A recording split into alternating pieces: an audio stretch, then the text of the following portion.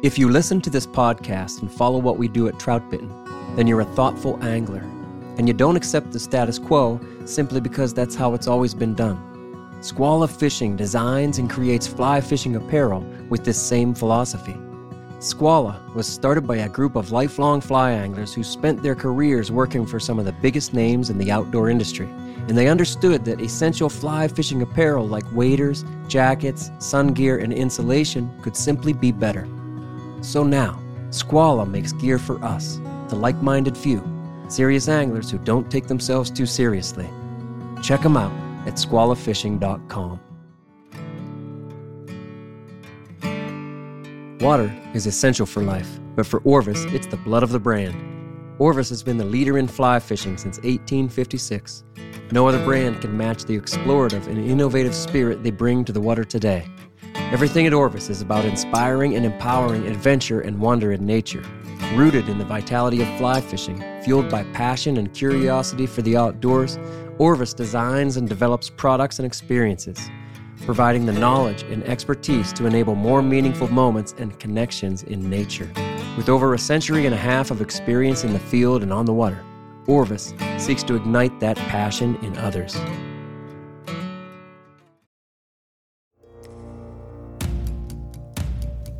This is the Trout Bitten Podcast. Trout Bitten. Trout Bitten? Trout Bitten. Trout Bitten.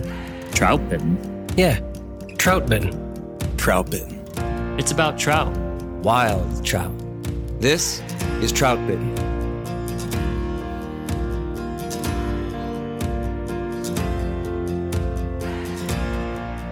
This is the Trout Bitten Podcast. Thanks for tuning in. My name is Dominic Swentowski. I'm the owner of Trout Bitten and the author of TroutBitten.com.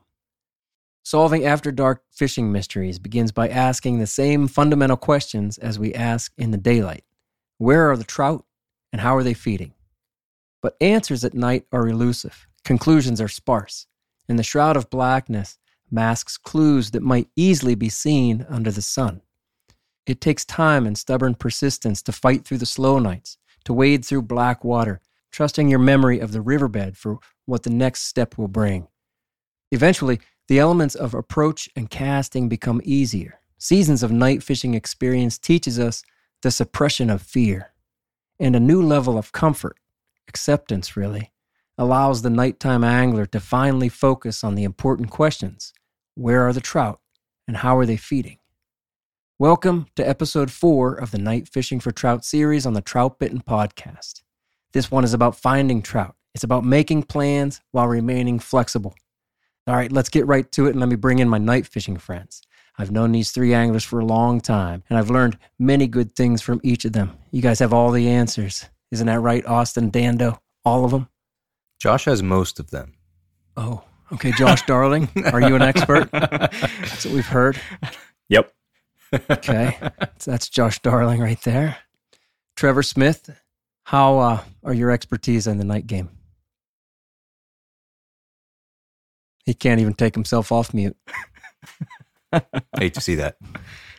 College didn't teach him that. I was, it pretty much eliminates the point I'm just trying to make. Don't teach you that. I don't teach you that in doctor school. No. No. I feel pretty self-sufficient in the night game. You're getting there, huh? Mm-hmm. So we have 3 experts and then me. I went out, what was I out on Sunday night? Yeah, Sunday night. I'll tell you guys about that later. Later on, we're going to share a couple stories about how we change things, why we change, what happens when we have a plan, and then we need to adjust it. So we'll share some stories, and I'll tell you guys how it went on Sunday for me. All right, before we dive in, here are a couple questions from listeners. Keep them coming, everybody. Question number 1. Mike Greco from New York sent me this one through email. He said, Dom, I'm really loving this night fishing series. I'll be sad when it's over. Me too, Mike. You mentioned in the last podcast that you keep count of action on the water, but I didn't quite understand this. Would you please go through that some more? And do the other guys keep track the same way? Thanks to the whole Trout Bitten crew for all you do. I'm learning a lot, and I just enjoy listening in on the camaraderie between you guys. Well, thanks, Mike. We like the camaraderie and friendships, too. I like learning from the experts. Thanks, Speaking of which, let me speak. Yeah. Back off, everybody. Trevor's got something. I think when we first started night fishing more, and we're more in the beginning of the game, I think we paid closer attention to our hits, like our caught, lost, and missed fish. And the reason we did that a lot in the beginning was because we had a lot of lost and missed fish. Probably 3 to 4 times as many either lost or missed fish as we caught. And because of that, we were really trying to scratch our heads and think about what we were doing wrong. If we were doing something wrong, is this just something that is inherent to the night game that we have to get used to? Yeah. And you were super helpful as we were kind of mulling over that question, because one, normalized the fact that misses and lost fish were more common at night, but also some of the things that you had learned about helping to counteract that difficulty, maybe being more patient with presentations, setting the hook a little slower. But really too, a lot of Josh and my necessity to sort of design a better fly for the night game came out of just our assessment of how many fish we were losing and missing. Yeah. And it just felt like there has to be some way to improve this, to the point that now I think we've stopped keeping as close of track, and we still do. At the end of the night, we kind of summarize to some extent, but we've also tipped the odds so much further in the favor of catching and hooking up with the fish that we interact with, that we feel less interested in the number that we're missing and losing, just because it's such a smaller number. So Trevor catches them all. For me, it largely depends on the night and changes kind of night by night. I admittedly have probably the least night fishing time compared to the other three of you here. So for me, those numbers are really important. And it seems like some nights they're super eager to eat it, and those lost fish or missed fish are really minimized. And some nights they're just so shy and they're like nibbling the hook or nibbling the materials on the fly. And I miss a lot more. So I can't say the experience I have has led to dramatically increased landed fish versus lost or missed, but I definitely noticed behavior differences night to night. This really matters, particularly on slow nights, it feels like, because every once in a while, even at night, we do experience those nights where it's just kind of like lights out. Like the fish are on, they're eating on top. Yeah. It's a lot of fun. And you end up hooking into a lot of fish. And on those nights, the lost and missed numbers just, they don't matter as much on those nights that we come across when everything's working. But most of the night fishing game is things not working. And that's a good way to put it. Well said. That feels right. Yeah. And when that's the case, those numbers of lost and missed fish are much more important for making decisions on the water. Yeah, that's great. Just for Mike's sake, and maybe anybody else out there listening who doesn't quite understand what we're talking about. I guess I've been doing this for a long time, and it sounds like you guys follow something similar on many nights anyway. Caught is obvious. Gets in the net, or clear to hand. You have complete control and you land the fish. That's a caught fish. Good. It's probably going to be the lowest number. Lost fish, to me, is, well, I had him on for a few seconds, and then he got off at some point before I had that full control and got him clear in. And I mean it, for a second or two or a few seconds. Lost fish for me is usually the smallest. Well, yeah, that's true. That usually is the smallest number. I feel like most of I shouldn't have said that about caught. It is. Lost fish is the smallest number, because most of the fish that we hook at night and get a solid hook in them, a solid hook set, I seem to get them to hand. So lost is usually the lowest number. And then missed, to me, again, this is the way I think about it. Missed fish is when I get that tap, I get that hit, and I either set or I don't. Yeah. And so it's missed or a chance. Maybe I should call it a chance, because maybe I don't even set. I used to set on everything. And if I'd get a hit, I'd set. But we've talked about this, and we've been pretty specific about this, and we'll talk about it even more in the future podcasts. Often we don't strike on that first hit. So a missed fish is just an opportunity. It is action from a trout. It is response from a fish. It's an interested fish. And to me, that might be the most valuable number.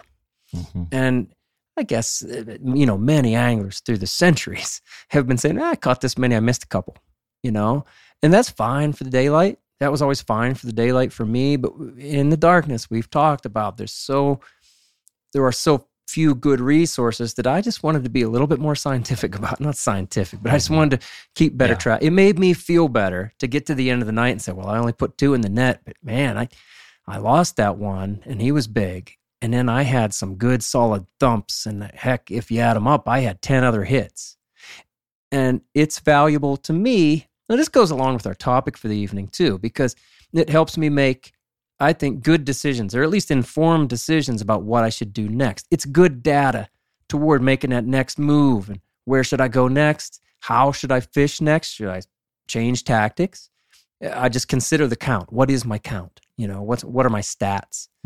Yeah, and in night fishing being kind of a low numbers game to begin with, if you're only looking at what you put in the net, you're probably going to miss out on a lot of those other perspectives or viewpoints of interaction you had with fish. So the ability to quantitatively look at the rest of those interactions, helps kind of log and maybe create some different ideas about what you're doing out there. I like that. That's a great point. To your point too, Dom, it's always good to make sure that you're making decisions based on good data and not on emotion. And I think at night, it's so easy to be discouraged, if you have a long stretch without hits or action, and even just night to night. But looking back on good, reliable data that you kind of collected from those nights can really help you make that informed decision of, hey, seems like in this stretch of water, they're consistently responding to wet flies, and I'm hooking and landing more fish on wet flies than I am on streamers or on any other type of pattern. And it's just a good way to make decisions. It does dovetail nicely into our topic. Before we get to that, though, here's question number 2. This one is from Elias through Instagram. Great podcast season, Trout Bitten. Makes me want to get out there every night after work. Hey, you guys haven't discussed fly size very much. Are you fishing bigger flies, I assume? That's what Elias asked us. Anybody want to tackle that real quick? Yes, generally on average, the flies are bigger. And it's you might look at your streamer box and find that our night flies are not much bigger than the streamers that you're fishing, than the bigger streamers that you're fishing. But if we're taking the average of the flies that we fish during the day and the flies that we fish at night, yes, the flies are bigger mostly. Sure. During the night. What size hooks, Josh, and often articulated? Yeah, if it's a single fly or a single hook fly, for me it's usually a 6 or a 4. And then if it's a bigger articulated fly, I usually go 2-4. No kidding. I tie wet flies. They're like 1/0. Really? Yeah. Oh, so yours are even bigger. Yeah, I've got some of those too. I will say it depends on the hook, obviously. And years ago, I started thinking in terms of inches more than hook size. Yeah. So my big articulated flies. I'll bet you did. Whatever it takes. Hey now. At my big articulated flies at night are the biggest is like 5 inches for me. But even these wet flies that we're talking about, or that we will talk about, even the wet flies, they're like 2 inches, 2.5, 3 inches sometimes if they got a tail on them. Yeah. Even the nymphs I use are bigger than the average nymphs that I'm using during the day. We've tried to challenge to is there a fly that's too big? And, like within reason. I think we just, last summer and the summer before, I kind of started to push the envelope a little bit. And instead of fishing like a 2-4 on our Pendragon, I was fishing like a 0-2. Or I have one of those. Yeah. You gave me one of those. That mother is big. It is big. That's the jungle cock variant. Oh, nice. Yeah. She long. It's funny. I find myself going the opposite direction. Sometimes I increasingly are tying them smaller and smaller.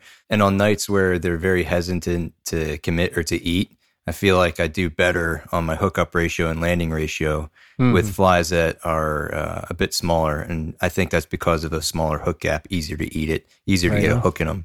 Yeah, that makes sense. And I also think the waterway matters, Yes. I think some of the bigger trout, I just think that their mouths are so cartilaginous and large. There it is. There it is. We didn't forget That's about why that he's one. here. Cartilaginous. Yes. I just, and you look inside that mouth, all you see is these rails of cartilage and all this open space. And I just think That's about what it these is. little wet flies that they can just clamp down on without getting a hook in them. And then they can open their mouth and that fly just flies out of there. So I do think you're right, Austin. I think overall you're going to catch more fish with smaller patterns. But I think the reliability of hookup, there's like a trade-off. I think that you're more likely going to get a hook into the meat of a large trout sometimes when you're using a larger hook at night, just because you're out of sheer dumb luck. If it clamps down on that thing sideways, you have a lot more, substantial hook to potentially get into them. I don't know. Well, here's what you do. You use a smaller fly, but 2 big treble hooks. Yeah. The Like a big triple barbed. Right, like a big plug. The whole triple bar. The red ones. Oh yeah. Buy them at Walmart. Yeah. Red ones, yeah.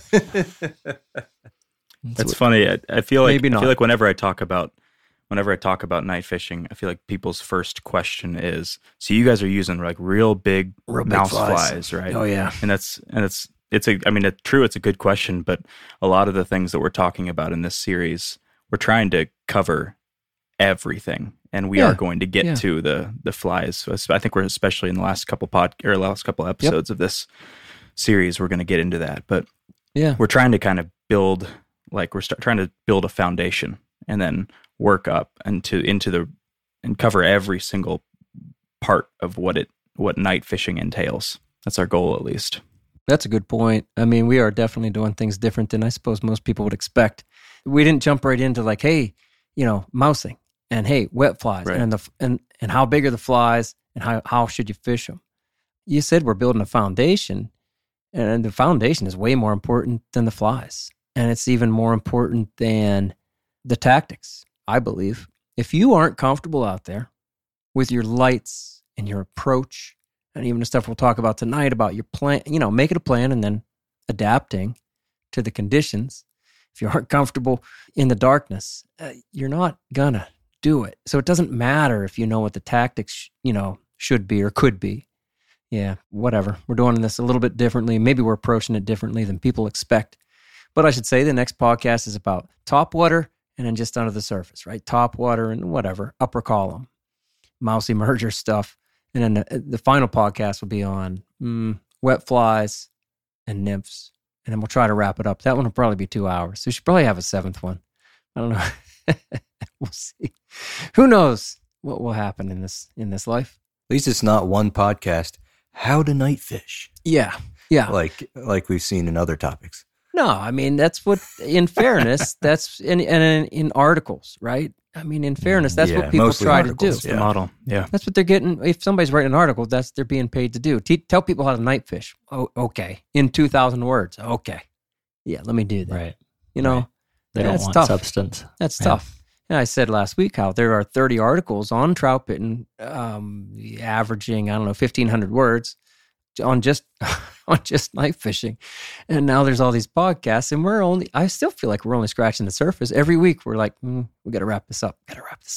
Mm-hmm. Maybe we'll do an advanced night fishing series like a couple years from now after we learn more and we're more advanced, or I catch up to you guys. Yeah. What we've learned since then, or something like that. Yeah. Seriously. Yeah, that's reasonable. I mean, all good scientists change their opinion based on new information.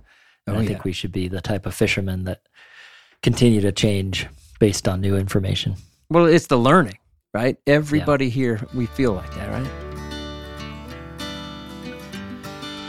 Whether it's after a fishing trip or at a backyard fire, you can bet the Trout Bitten crew has a case of New Trail Broken Heels along with us. It's honestly our favorite beer. This hazy IPA is smooth and full-bodied. Hand-selected Citra hops lead to notes of bright clementine and juicy ruby red grapefruit. Broken Heels is a keeper. New Trail beer is proudly brewed in Williamsport, Pennsylvania, and delivered cold to your favorite craft beer retailer every week. At New Trail, it's not about being the best angler. It's about getting out there. So enjoy nature's moments and reward yourself for a day well fished with New Trail Broken Heels. It's Trout Bitten's favorite beer.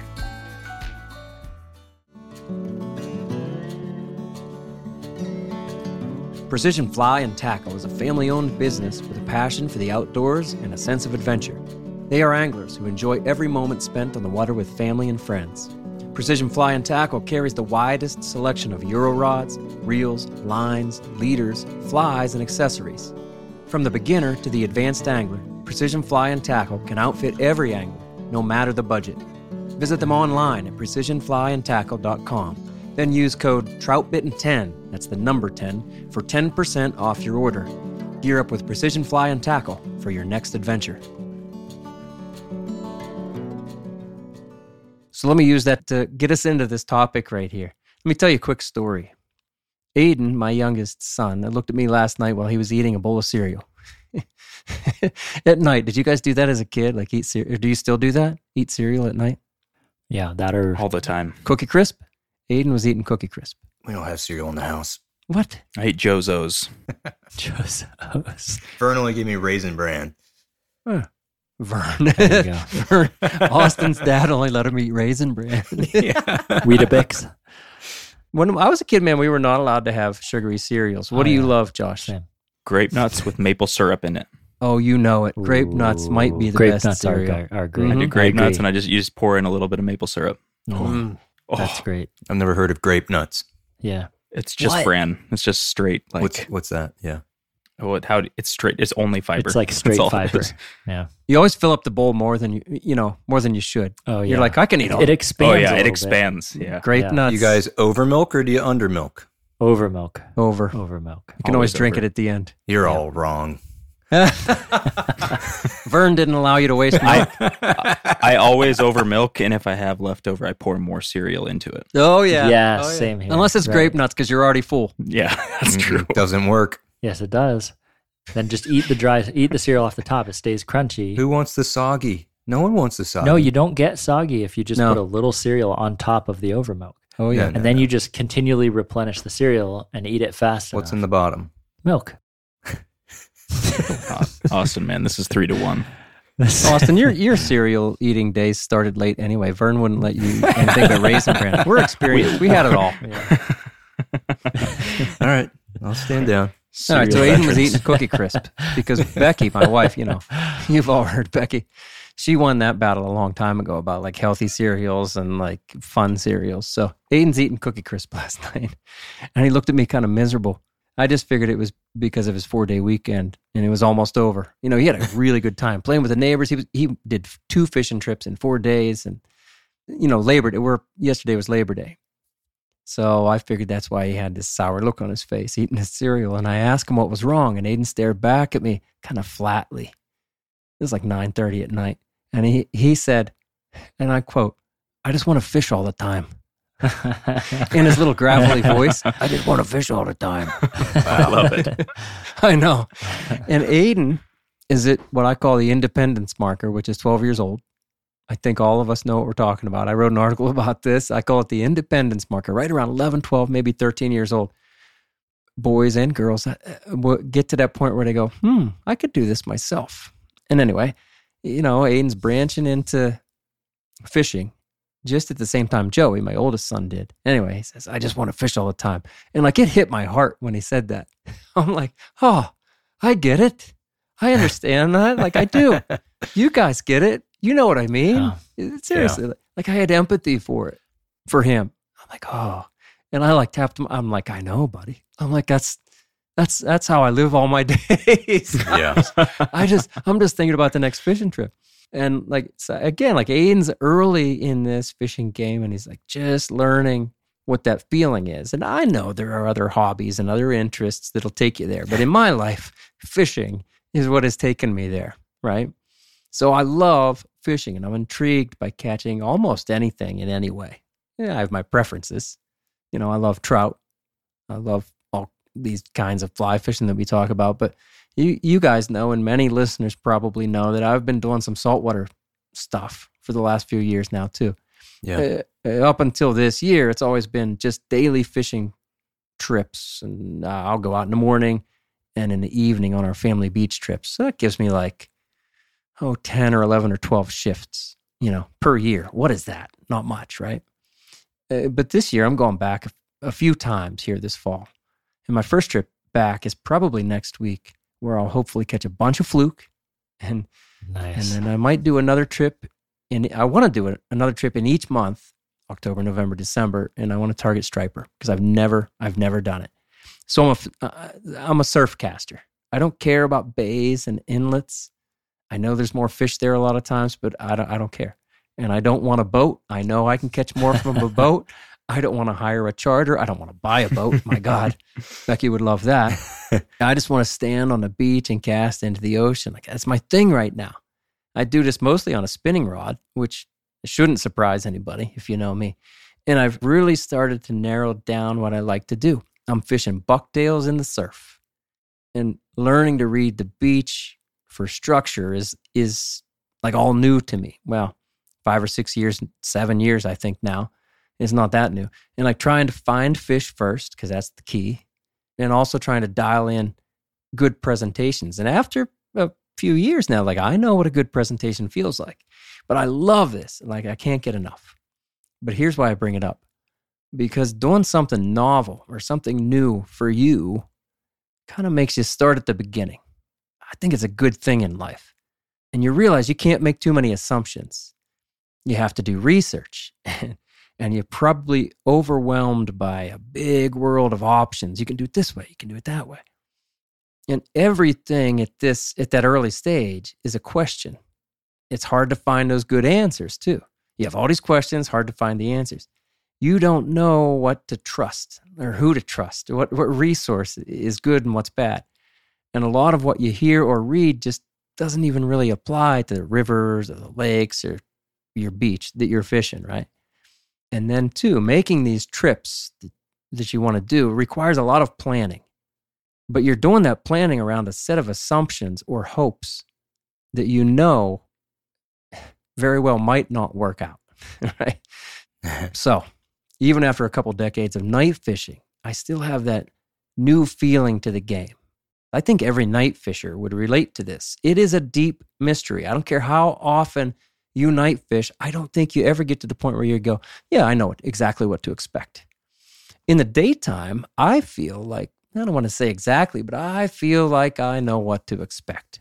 Most days on my familiar waters, all season long, I feel like I can go out there and go, I think I know what's going to go on. That doesn't mean I'm right all the time. That doesn't mean that I don't make adjustments, but those adjustments are made within a narrower framework. But this night game is a deep mystery.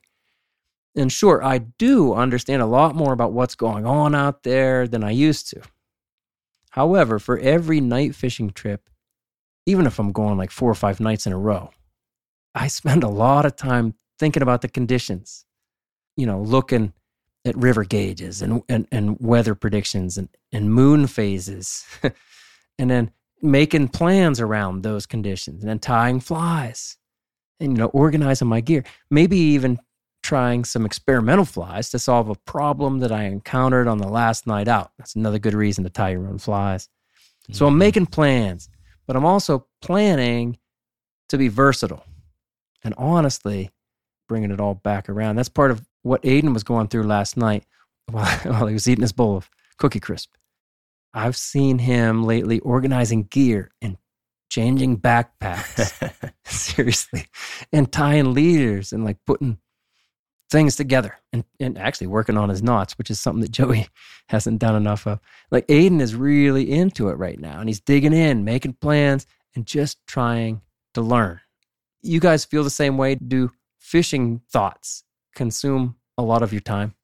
Dom, I remember when I first graduated college and moved to North Carolina, I was trying to get into a routine, a rhythm, trying to figure out water to fish. And with each day that passed where I felt like, today could have been a good day to go fishing, and I didn't do it. And maybe the timing of the day wasn't perfect, but it could have been possible. I was getting frustrated with that, and because I was constantly thinking about when I could next go fishing and what that plan might be. Yeah. And I texted you, and I kind of explained those frustrations, and you said, well, I feel that way every day. Yeah. good luck. Let me know when you figure out how to not feel like that. How to not feel.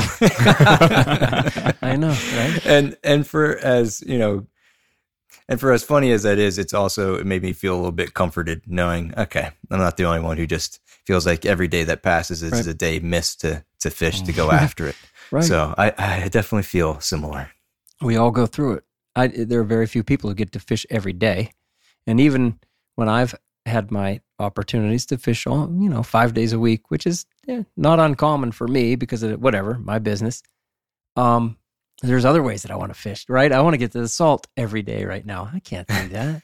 I don't know if you felt this way for you guys, but that intensified for me when we started the podcast. And like it's always been like that, but you could almost in busy times of life justify it, like justify your like lack of time on the water for things. And then we started the podcast, and almost immediately I had this like, obviously because we're talking about it weekly together. And I want to be out there, and I've got ideas, and I feel like I'm learning things from you guys that I want to go and put into practice. Yeah. But then also I'm like, people are listening to this. Like, I need to be on the water all the time. I know. Legitimacy. You know what I mean? Yeah. Right. Yeah. So true. I'm with you. I think it's the ideas, that drives you. The next thing. Trevor? Yeah. Huge part of it. My desk at work often has more fishing books than medical books on it. And I have usually like a fishing book open. I have like an article that I'm reading about fishing online, and then I'm practicing knots. I even have like some fly tying stuff at work so that I could tie flies over my lunch break. It's just, it's an obsession. So do you guys think the night game is tougher or more perplexing than the daytime hours? I think it's hard because you're robbed of so much of the normal feedback you're used to getting. We've talked about this a little bit, but you may interact with far less fish at night. Your visual senses are just kind of like shot for most of it, so you can't really observe. You might gather false information on like what water type you're fishing, or So I just think it's challenging but I think that's also part of what makes us think about it so much, because it is like, it's so intriguing. It's like an endless puzzle. It is a puzzle. And so our best efforts to solve it, I think, start with planning and then being flexible. And we plan broadly for where we'll park and the general sections that we'll fish, like our locations. But then we plan specifically what water we want to target first and second and all of that. You guys think through that, don't you? I mean... Yeah. Yeah, for sure. And you don't run into many people out there going to spoil those plans. No, but it really is upsetting when you do. Gosh. So if you're out there and it's just not working, and we're talking about being flexible with locations, are you guys the type to just kind of pick up everything, get in the car and drive 5, 10, 15 miles or a whole new watershed? Or are you more going to locally, let's say, or you're going to walk 500 yards instead of going 15 miles? Oh, it's definitely going to start usually locally. I mean, that feels like the first call is just to move to the next spot that that you have some confidence in, and try something else, try something different than the kind of water that you're fishing. And then, but yeah, certainly times where I alone and Trevor and I have been like, all right, let's just head back to the car. Let's meet up. Let's move 3-4 miles upriver and see if this kind of water is more opportunistic tonight. You ever change watersheds completely? I have never. This river, that river? Not in one night. No, I've certainly like gone out to a different night different river the next night. I've done that, but I have not left one river. I never have. As I'm thinking about it, I never have. Tom, you and I have. No. At night? What are you talking about, Austin? Say the rivers. Probably, I'll bleep them out. We fished, it's, basically the same. And then and then we went up. That's fair. It's only, we still only moved 2 miles. Yeah. We're on the head of one and then the tail water. Yeah, that's a good point. Yeah, I think it's hard because the time feels sort of like condensed into one experience, and it's hard. Like once you pick up and try to change tactics altogether, you're starting at a later point in the night. And it's so interesting, but I feel like from the start to the finish of a night session, we're so reliant upon knowing and kind of having an idea that like where, even down to like where I'm getting in the water and what time of night it is and what I think the fish are doing at that time of night. And it sort of gets me completely out of rhythm if we change things up too much, to the point that like I remember a couple instances where I've gotten into the river in a stretch and I thought I was in the same place that I have gotten in before, but I got in 100 yards downstream. My entire night I had a very difficult time getting in a rhythm fishing because I was just used to the sequence of fishing this particular stretch of water. So I feel like and maybe to a fault, we're too risk averse or like change averse when it comes to like these macro movements. If any of our listeners watched the second episode of Fish and Film, where Trevor and I filmed our night fishing, like you saw on the YouTube channel. Yeah, you saw about halfway through the night, Trevor was kicking my butt and catching all the fish. And about halfway through the night, we got back in the truck and relocated, and everything changed for me. You know, something about what I was doing that night wasn't working where we were, and we got to a slightly different location, and all of a sudden, that's true. Yeah, nearly Namer. Yeah, sure. Nearly Namer Neville. Nearly Namer. We need a new class of fish, nearly Namers. Yeah, you catch a lot namers. of those in between 20 and 24. There's a lot of 22-inch fish, right? And there's a huge difference between a 20-inch fish and a 23.5-inch fish. Oh, yeah. Gosh. Yeah, right. Not the same species. Hey, I like what Trevor said. Macro movements. I don't do many of those. And I guess I'd argue, Josh, I know where you moved from and to 3-4 miles, you know, in the truck, right, and being very familiar with that next water that you're going to, not just during the day, but at night, being familiar with it. That's not a real big move. In Austin, what you and I did, you brought up, you're right. We fished actually 2 different rivers, but it was an easy move, right? And so I won't be as bold as I will during the day. And I know, Trevor, that's what you were saying. In the day, I might say, hey, let's go over the mountain into the next valley and see what happens over there. Yeah. But night hours are too precious almost, right? And when I go night fishing, I know I'm not spending 8 hours out there. I'm rarely spending 8 hours out there. Rarely. But many of us here spend 8, 10, even 12 hours sometimes in the day, if the days are that long, if the daylight's that long. In the daylight, you go, well, I got time to do this. I got time. I can drive an hour. Then you get over there and you can see everything that's going on. You could fish a brand new waterway in the daytime and do very, very well. Go ahead, try that at night and see what happens. Usually it's going to be a bust. And for me, I fish a lot of weeknights, the way my schedule works out. So I'm not fishing till 3 a.m. because I have to be up at 5 to go to work. Yeah. So those nighttime hours are even more precious to me. So when I have slow nights, I don't really consider relocating as much as I do hoofing it down to the next level break and trying to put myself in an entirely different, maybe bend of the river or water type to explore. So it just kind of depends what you have to work with. Well, so can we talk more about that? So I think we're all on the same page that macro movements, as Trevor put it, not necessarily a great idea for us. You go ahead, try it out. Anybody else out there, do it different. But for us, we'd rather do these, whatever. What do you want to call it, Trevor? Micro moves or micro movements. I mean, I think movements. Right, micro and macro. And so we might move 20 yards, 50 yards, or 100 yards downstream. Or fish the opposite bank, turn around a bend, whatever. I think a lot of times for us, that can even look like being open-minded with what water type we're going to find the fish in. You know, we have our typical lies that we are thinking of, maybe bank lies and slack water and things like that. But there's certainly been nights where we're finding fish in a little bit of deeper water or in water that's moving a little quicker or even I don't know if I'd say mid-current, but like out from the bank further than we would typically be targeting. And it does take a whole different approach to start to target those, from casting to how we're retrieving and everything. So I think oftentimes I think almost in retrospect about a night and think like, man, I wish I would have, in retrospect, I caught that one fish in that particular location. I wish I would have targeted that type of water a little bit more specifically. But again, it can be difficult unless you know a stretch of water really, really well in the daytime to think through like, okay, now where am I going to find the next piece of water that's so similar to this one that I just fished? Mm-hmm.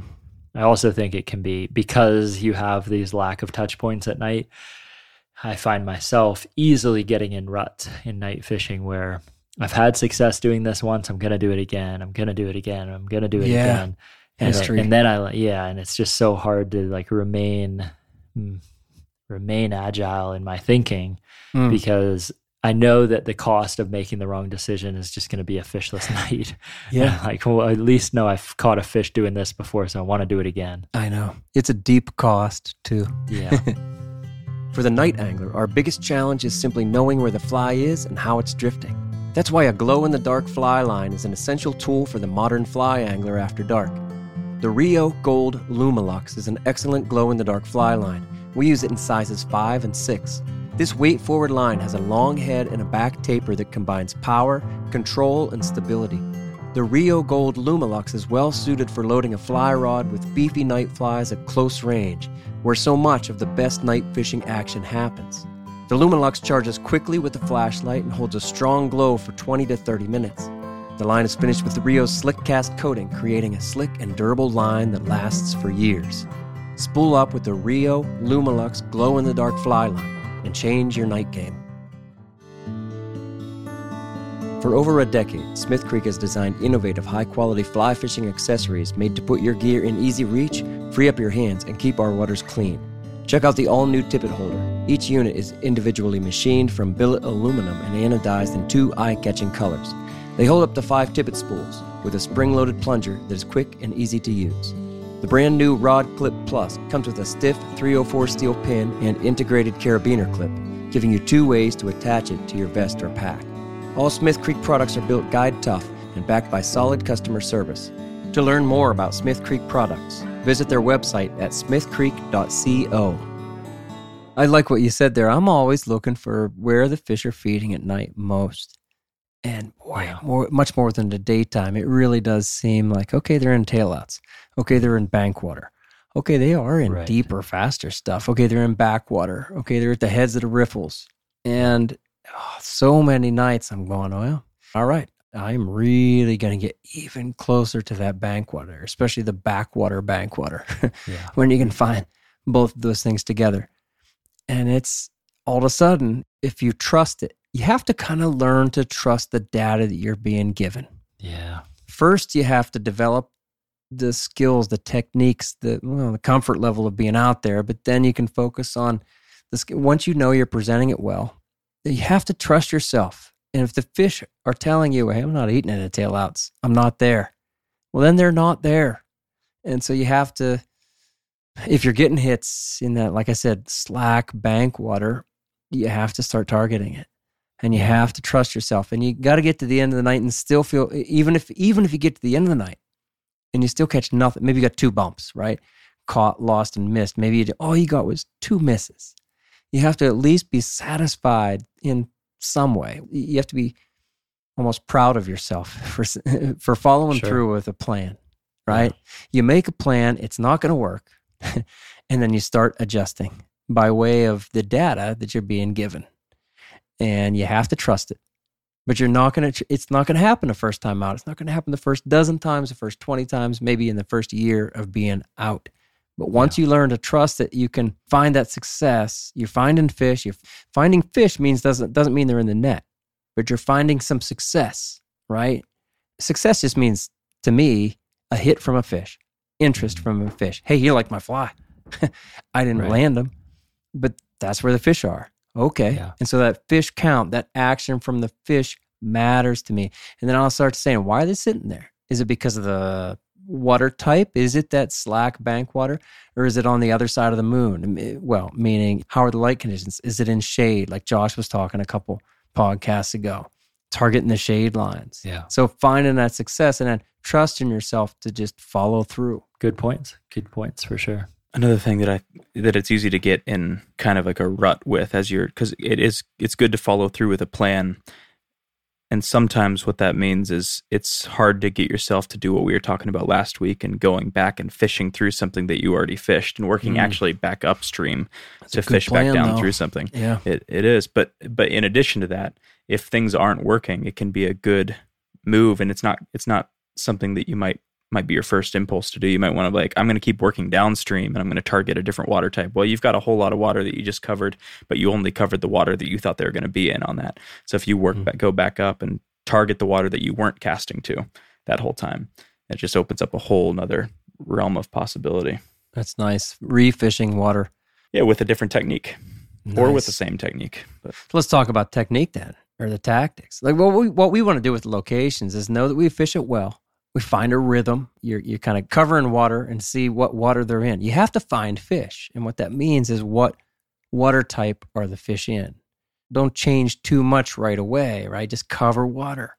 And then you start to get those hits. And then maybe if you're missing too many, you start to go, all right, what tactics should I change to? I'm doing this, maybe I should do that, right? I think in the hierarchy of change, tactics have to be that pinnacle of like, if you truly could understand, because the fish are there on most nights. There's fish in the section you're fishing in, right? That's why you chose the water. Right, it's why you chose the water. And yet, I'm never satisfied with my progression through tactics to find what they're feeding on. And some of it's the time pressure, some of it's that at night it's a little tricky. It can take longer to switch rigs. I have maybe 2 rigs. I can switch between streamers and wets super quick. Yeah. I can roll through that now with, very easily. Mm-hmm.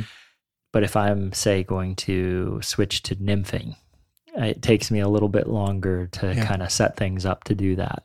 And I really dry fly fish very little at night. But I think that if I was more versatile, I might also consider changing the length of my leader or the weights a little bit more. And we've had nights where a single split shot in our rig seemed to make all the difference over and over again as we fished side by side throughout the night, and realized at the end of the night, what was the difference between our tactics tank? Because it felt like we were doing the same thing. I was going to tell that story later. I'll let you tell that story later. Yeah.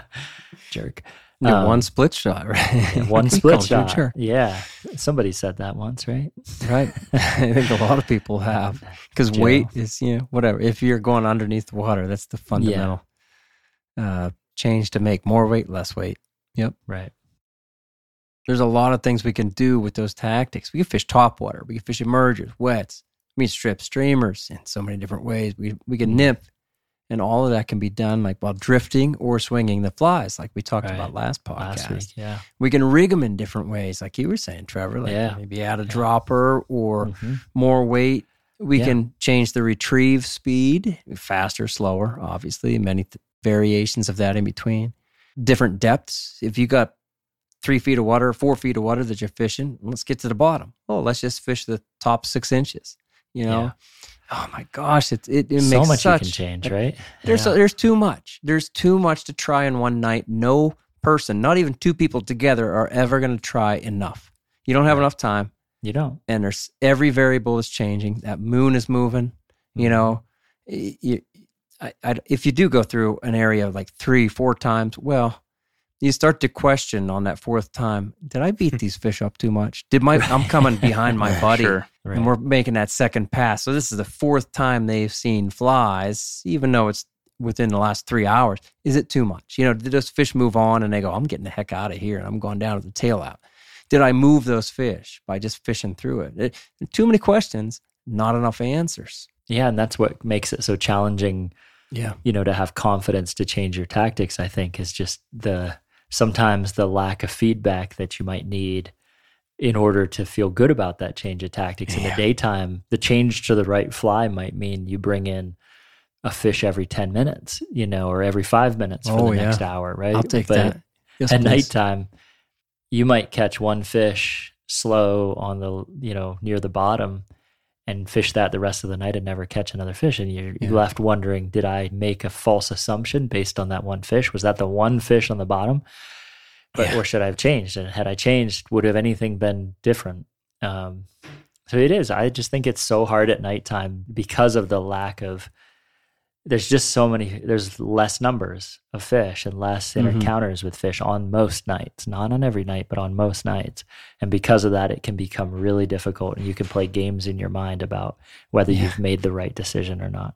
So that's what, Josh and I have talked about this before, but that's one of the things I really love about fishing together outside of the camaraderie and all that. But, and we've fished with you guys in Austin, and, like, it's great to have a few people that you can say, like, hey, we're all doing something different and what's working, and that, okay, you found what's working. Let's all try that. Oh yeah, it is working.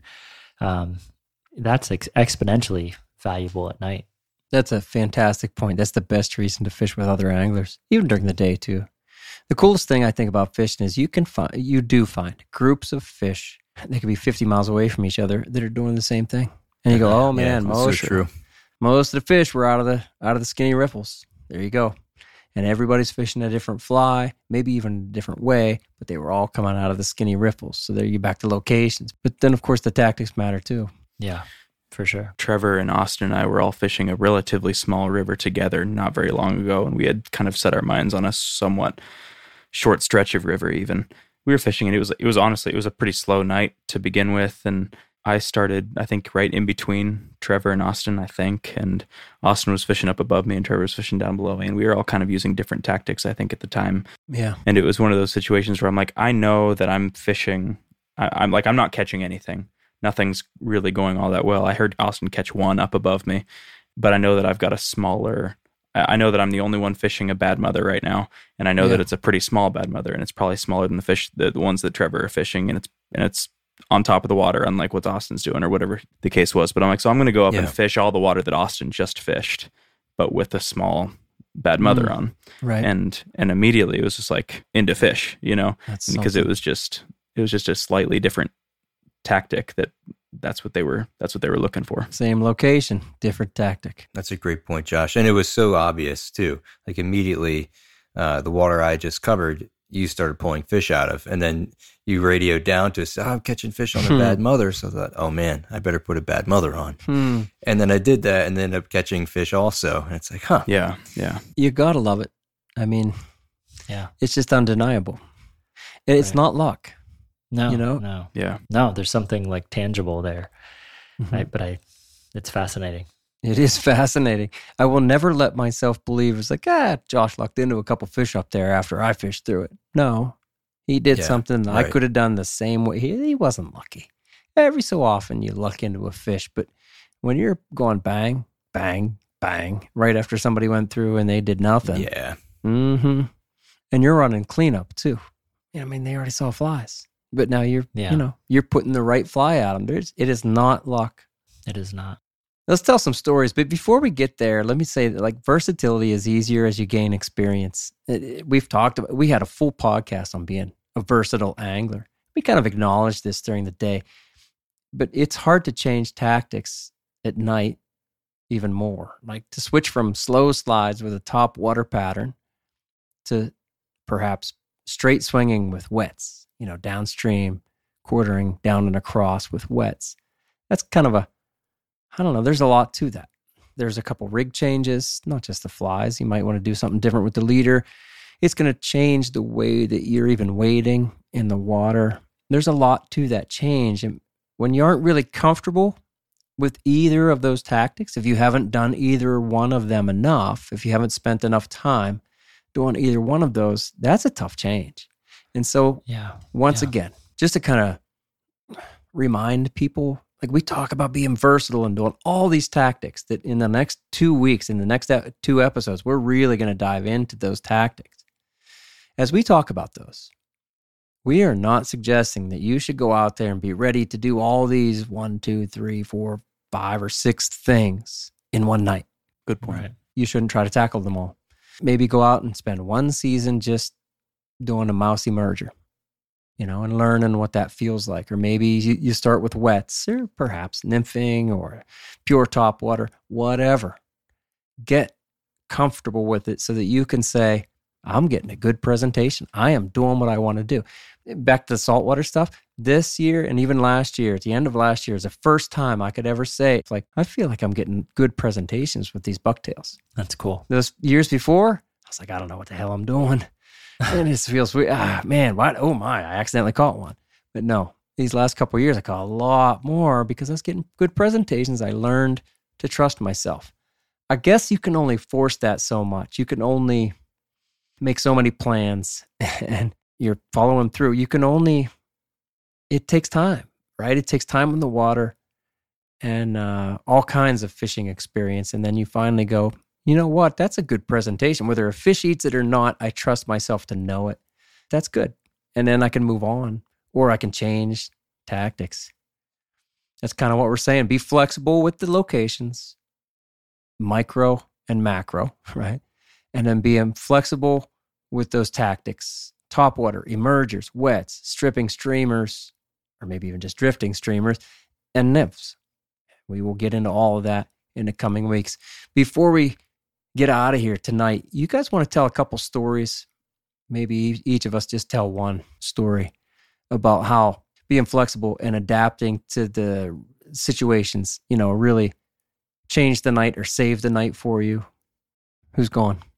Josh, you have something? Yeah, Trevor alluded to the story earlier when we were talking about the one split shot. And that was again, we were all fishing together, and so we had a little bit of an advantage to gain as much information. And we were using radios, which Dom loves. Dom loves using radios. Yeah. Breaks the silence. I don't care about peace and quiet out there. Right. And so we were all fishing together. We were pretty spread out. Like when we say fishing together, we're not necessarily fishing right next to each other. We're not fishing the same hole. We're not even fishing in sight sometimes, Yeah. It's just we're fishing on the same river in relative nearness, yeah. And it was a relatively slow night, as most nights are, and I was fishing a Pendragon primarily on top, and it was a very dry Pendragon, and I wasn't catching anything. And over the course of the night, I kept the same fly on for a while, and it got waterlogged, and it began to sink a little bit beneath the surface, just a little bit. I mean, just a little bit. We're talking a couple of inches, and it would dry off on the cast. It would shed water. I'd get in there. It'd float for the first half of the drift, and then as it started to swing, it would start to sink a little bit. And as that happened, I started to catch some small fish, and I'm like, okay. So they're not taking it on top; they're taking it beneath, and I'm consistently catching small fish a couple inches beneath the surface on the tail out, not necessarily where I would expect bigger fish to be. And so I said, all right, I'm going to add a split shot to this, and we're going to do the same thing I've been doing, just with one split shot, and I'll say one relatively large split shot, so that it will drag the head under a couple inches right off the bat as soon as it hits. And I mean, it was like we were talking about before, it was undeniable. Immediately the action changed, and I was starting to catch fish on the drift portion of my cast rather than swinging out below me. And they started to be bigger. And I started to radio these guys. I'm like, hey, they're on the Pendragon. I had failed to mention that it was 2 inches below the surface until the end of the night. Josh claims to this day that it was an accidental omission. But I think, I think he knew what he was doing. Wants all the big ones for himself. I had a lot of difficult nights that summer. That was a couple years ago. I felt like I fished probably maybe 6 to 8 trips without maybe catching it. I caught maybe a fish a night, if that even. Yeah. It was really dry spell for me, and it was pretty discouraging and hard to maintain my hope in each presentation. But one of the things that I realized as I was going through that period of time is I was really sticking with the success that we had early on with a particular set of tactics, mainly that being the Pendragon. We'd kind of recently innovated that and discovered that and been using that. And I just wouldn't go away from it. I refused to go away from it. I thought that I could force success with it. Huh. And it wasn't until it was pretty late that summer, I sort of just was like, well, out of desperation, I'm going to just try anything or try whatever. And I went from fishing the Pendragon a lot to fishing wets and even some non-articulated streamers and swinging them and swinging as my primary presentation through water types that were a little more versatile and not always bank driven. And I started to finally catch fish. And while it wasn't like I discovered something brand new that, nobody else has talked about before, for me, I think that was one of the first times that versatility led to success. And I sort of realized that there isn't just one tactic in the night game that's going to be able to be applied to all situations. I'm going to have to remain versatile if I'm going to catch fish consistently. the quicker I could have made this change, the quicker I probably would have got back into fish and maybe even just had the confidence to cycle through those tactics a little bit more readily or earlier in the night. So now I feel like, I mean, a couple of years later and a lot more nights under our belts, I think Josh and I are pretty quick to start cycling through a lot of different tactics to the point that maybe to a fault on some nights when we don't get fish early enough or quickly enough, we just will start to rotate. And so there's always that balance of, have we really given primary tactics a good chance? Are we rotating too quickly? Are we, I think those are the questions that will always plague us, no matter how many times we go out at night. The only nights we don't spend much time thinking about it are the nights where we really catch a bunch of fish. And who knows if those are an indication of the tactic or the fish more. Yeah. But it's cool to think about. Man, I can't overemphasize how much versatility is important at night. Those questions never stop coming.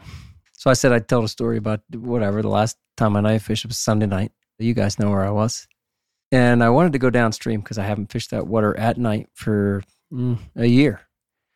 And so I worked downstream. I got some hits right away, but they felt like little fish. There's 2 or 3 fish in one spot and another fish in another spot. I think he hit twice. And I'm kind of keeping track of those stats, right? But didn't catch anything. I'm like, well, I'll get down to that little island. Nothing. Get down past the island, get another hit or 2. And I will say mostly my goal was to be versatile or to change things, be flexible by way of location more than anything else. I was on the mission to look for fish. So I was staying with primary tactics, got all the way down past that island that you know where I was, fished a large part of that flat down there. And then finally I got to a place where it kind of gets out to a path where I could get to that path. And I went upstream pretty far, quarter mile, more like almost a half mile, because I wanted to come down through some of that other stuff that we've all done pretty well sometimes. And I was thinking like, that's got to be it. And by that time, it was 12:30. By the time I got up on that path and I walked up, by the time I got down in there and I re-rigged, I wanted to be kind of back to the primary tactics. I had cycled through some wet flies and some other stuff. I never did nymph that night. Anyway, I re-rigged. By the time I got to the top end of what a lot of times we'd start at, it was 1 o'clock. And then I think I was done at 3 o'clock. So I was moving fast. And you guys know that to come down all the way through there, all the way back down to the access in like 2 hours is moving pretty fast. And you guys wouldn't be surprised where I got the hits. They were right where you would think they would be. And I would say, though, when I got about halfway down through, the tactics changed, being flexible, that really seemed to make a difference.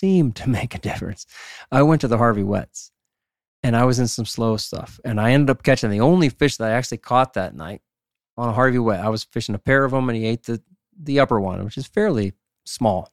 It's a good fish, too. Yeah. And the fish was 19. It wasn't 20. But I was happy to catch it because it was exciting. You know what I mean? You're working all night, and there he is. And I had some hits. And like you said, Austin, keeping track of that count is what kept me in the game. If I was just going, man, I haven't caught a fish tonight, I'd have been going, I got to get out of here. It's 2 o'clock. Yeah. But I didn't, because I'm like, man, I'm having my chances. Stayed with those Harvey Wets, came down through some of the great spots. And it had been a tail out night. Most of the misses that I'd had, and I did lose one, were all in the tail outs. So I was really focused on some of those tail outs. And I had a good, solid hit, and I set just too quick, like we've talked about. I did. I hit him too hard. It was my fault. I felt like that miss was my fault. I'm like, oh. And imagine if I'd have landed that fish. Imagine if he was a namer, or even if he was just 22. Right. Imagine how it would have been a great night. Right. You'd have gone, that's a great night, right? And so that's part of my message too. Like, make these changes, be versatile. Don't be too hard on yourself. When you're getting the hits, it doesn't matter if they end up in the net. If you got interest from a trout, good for you. Yeah. Anyway, I had one more hit I stayed with those Harveys because I was getting misses. And that one solid thump really kept me going. Wouldn't you know, at the very end, and you know where I'm taking out, at the very end, I was just half-assing it. It's like 3 o'clock, and I'm like, okay, I got to get through this deep stuff, and I'm getting over to the bank. And I mean, boom, a big solid hit in a tail out again. And I'm like, come on, Dom, he could have had that. I didn't even have the line in my left hand, so I missed him too. That's exciting. But imagine, seriously, if I'd come out of there with 3 fish instead of 1, and all of them were over 20 inches, or 2 of them were over 20 inches, who knows? But for me, just knowing that I was covering water and doing covering every bit of it that I wanted to, and slowing down in the best spots. I didn't go and recycle anything, fair enough.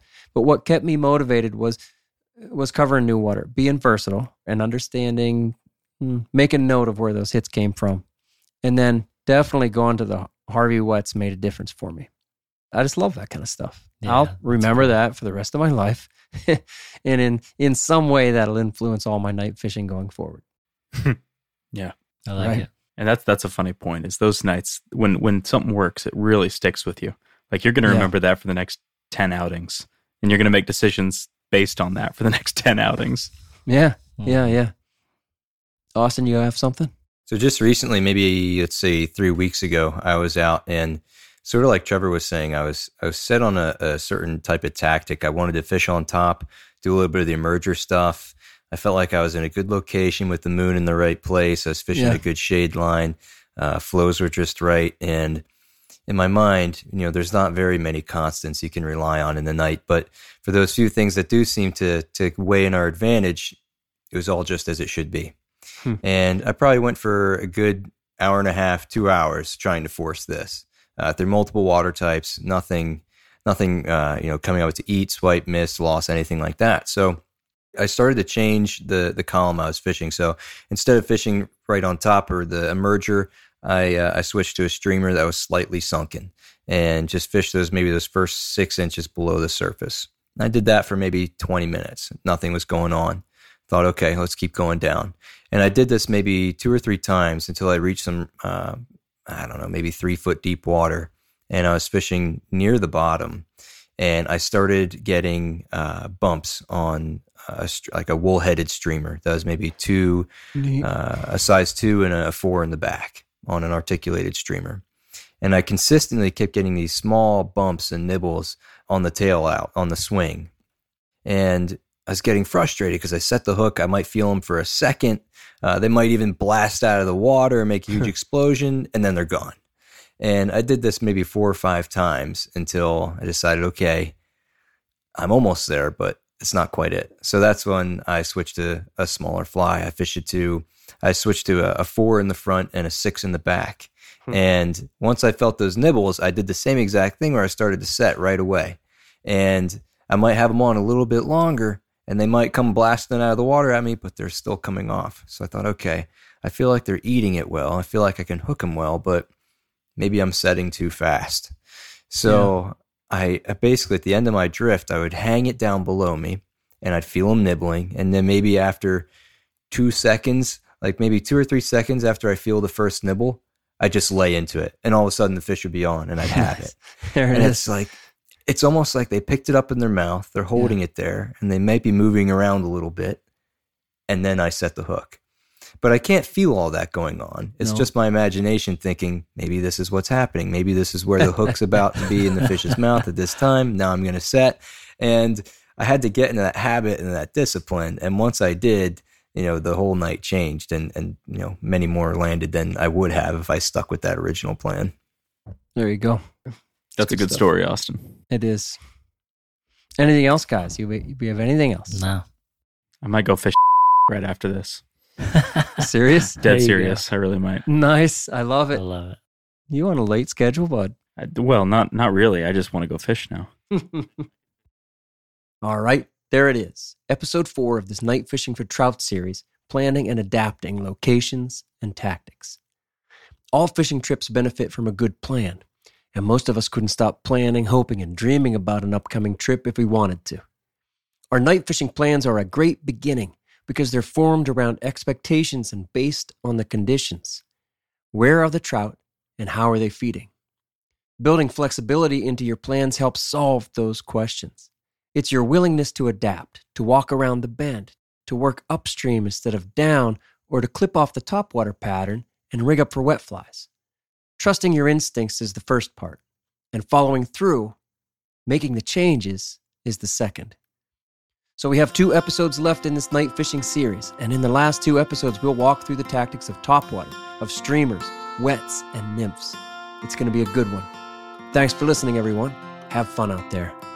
Austin Dando, will you read us out? I will. So remember, the Trout Bitten Project is a free resource for all anglers. The Trout Bitten website hosts over 1,000 articles with endless stories, commentaries, tactics, tips, and more. Hey now. Find what you like through the top menu and through the search page. Navigate by way of the categories and the tags too. Be sure to find the Trout Bitten YouTube channel, currently featuring the Trout Bitten Tips series, in collaboration with Wilds Media. Hey now. These are short, useful, and unique tips for your fly fishing life. Thank you for listening to the Trout Bitten Podcast. You're welcome. Please give the show a 5-star rating on Apple Podcasts and leave a comment, because that really helps. It does. Until next time, friends, fish hard, enjoy the day, find your life on the water. On the water. Give it about a second and a half. That's right. And then I set the hook. That's right. That's good. A clean read, gentlemen.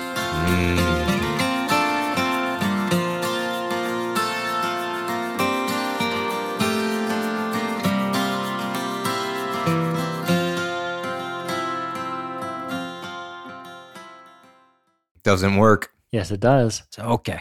Yeah, let me do that. They don't teach you that in doctor school. I like learning from the experts. Most of the night fishing game is things not working. Hate to see that. You're not gonna do it. You're all wrong. Go ahead, try that at night and see what happens. We don't have cereal in the house. What? I have slow nights. I have slow nights. I have slow nights. I have slow nights. Sorry.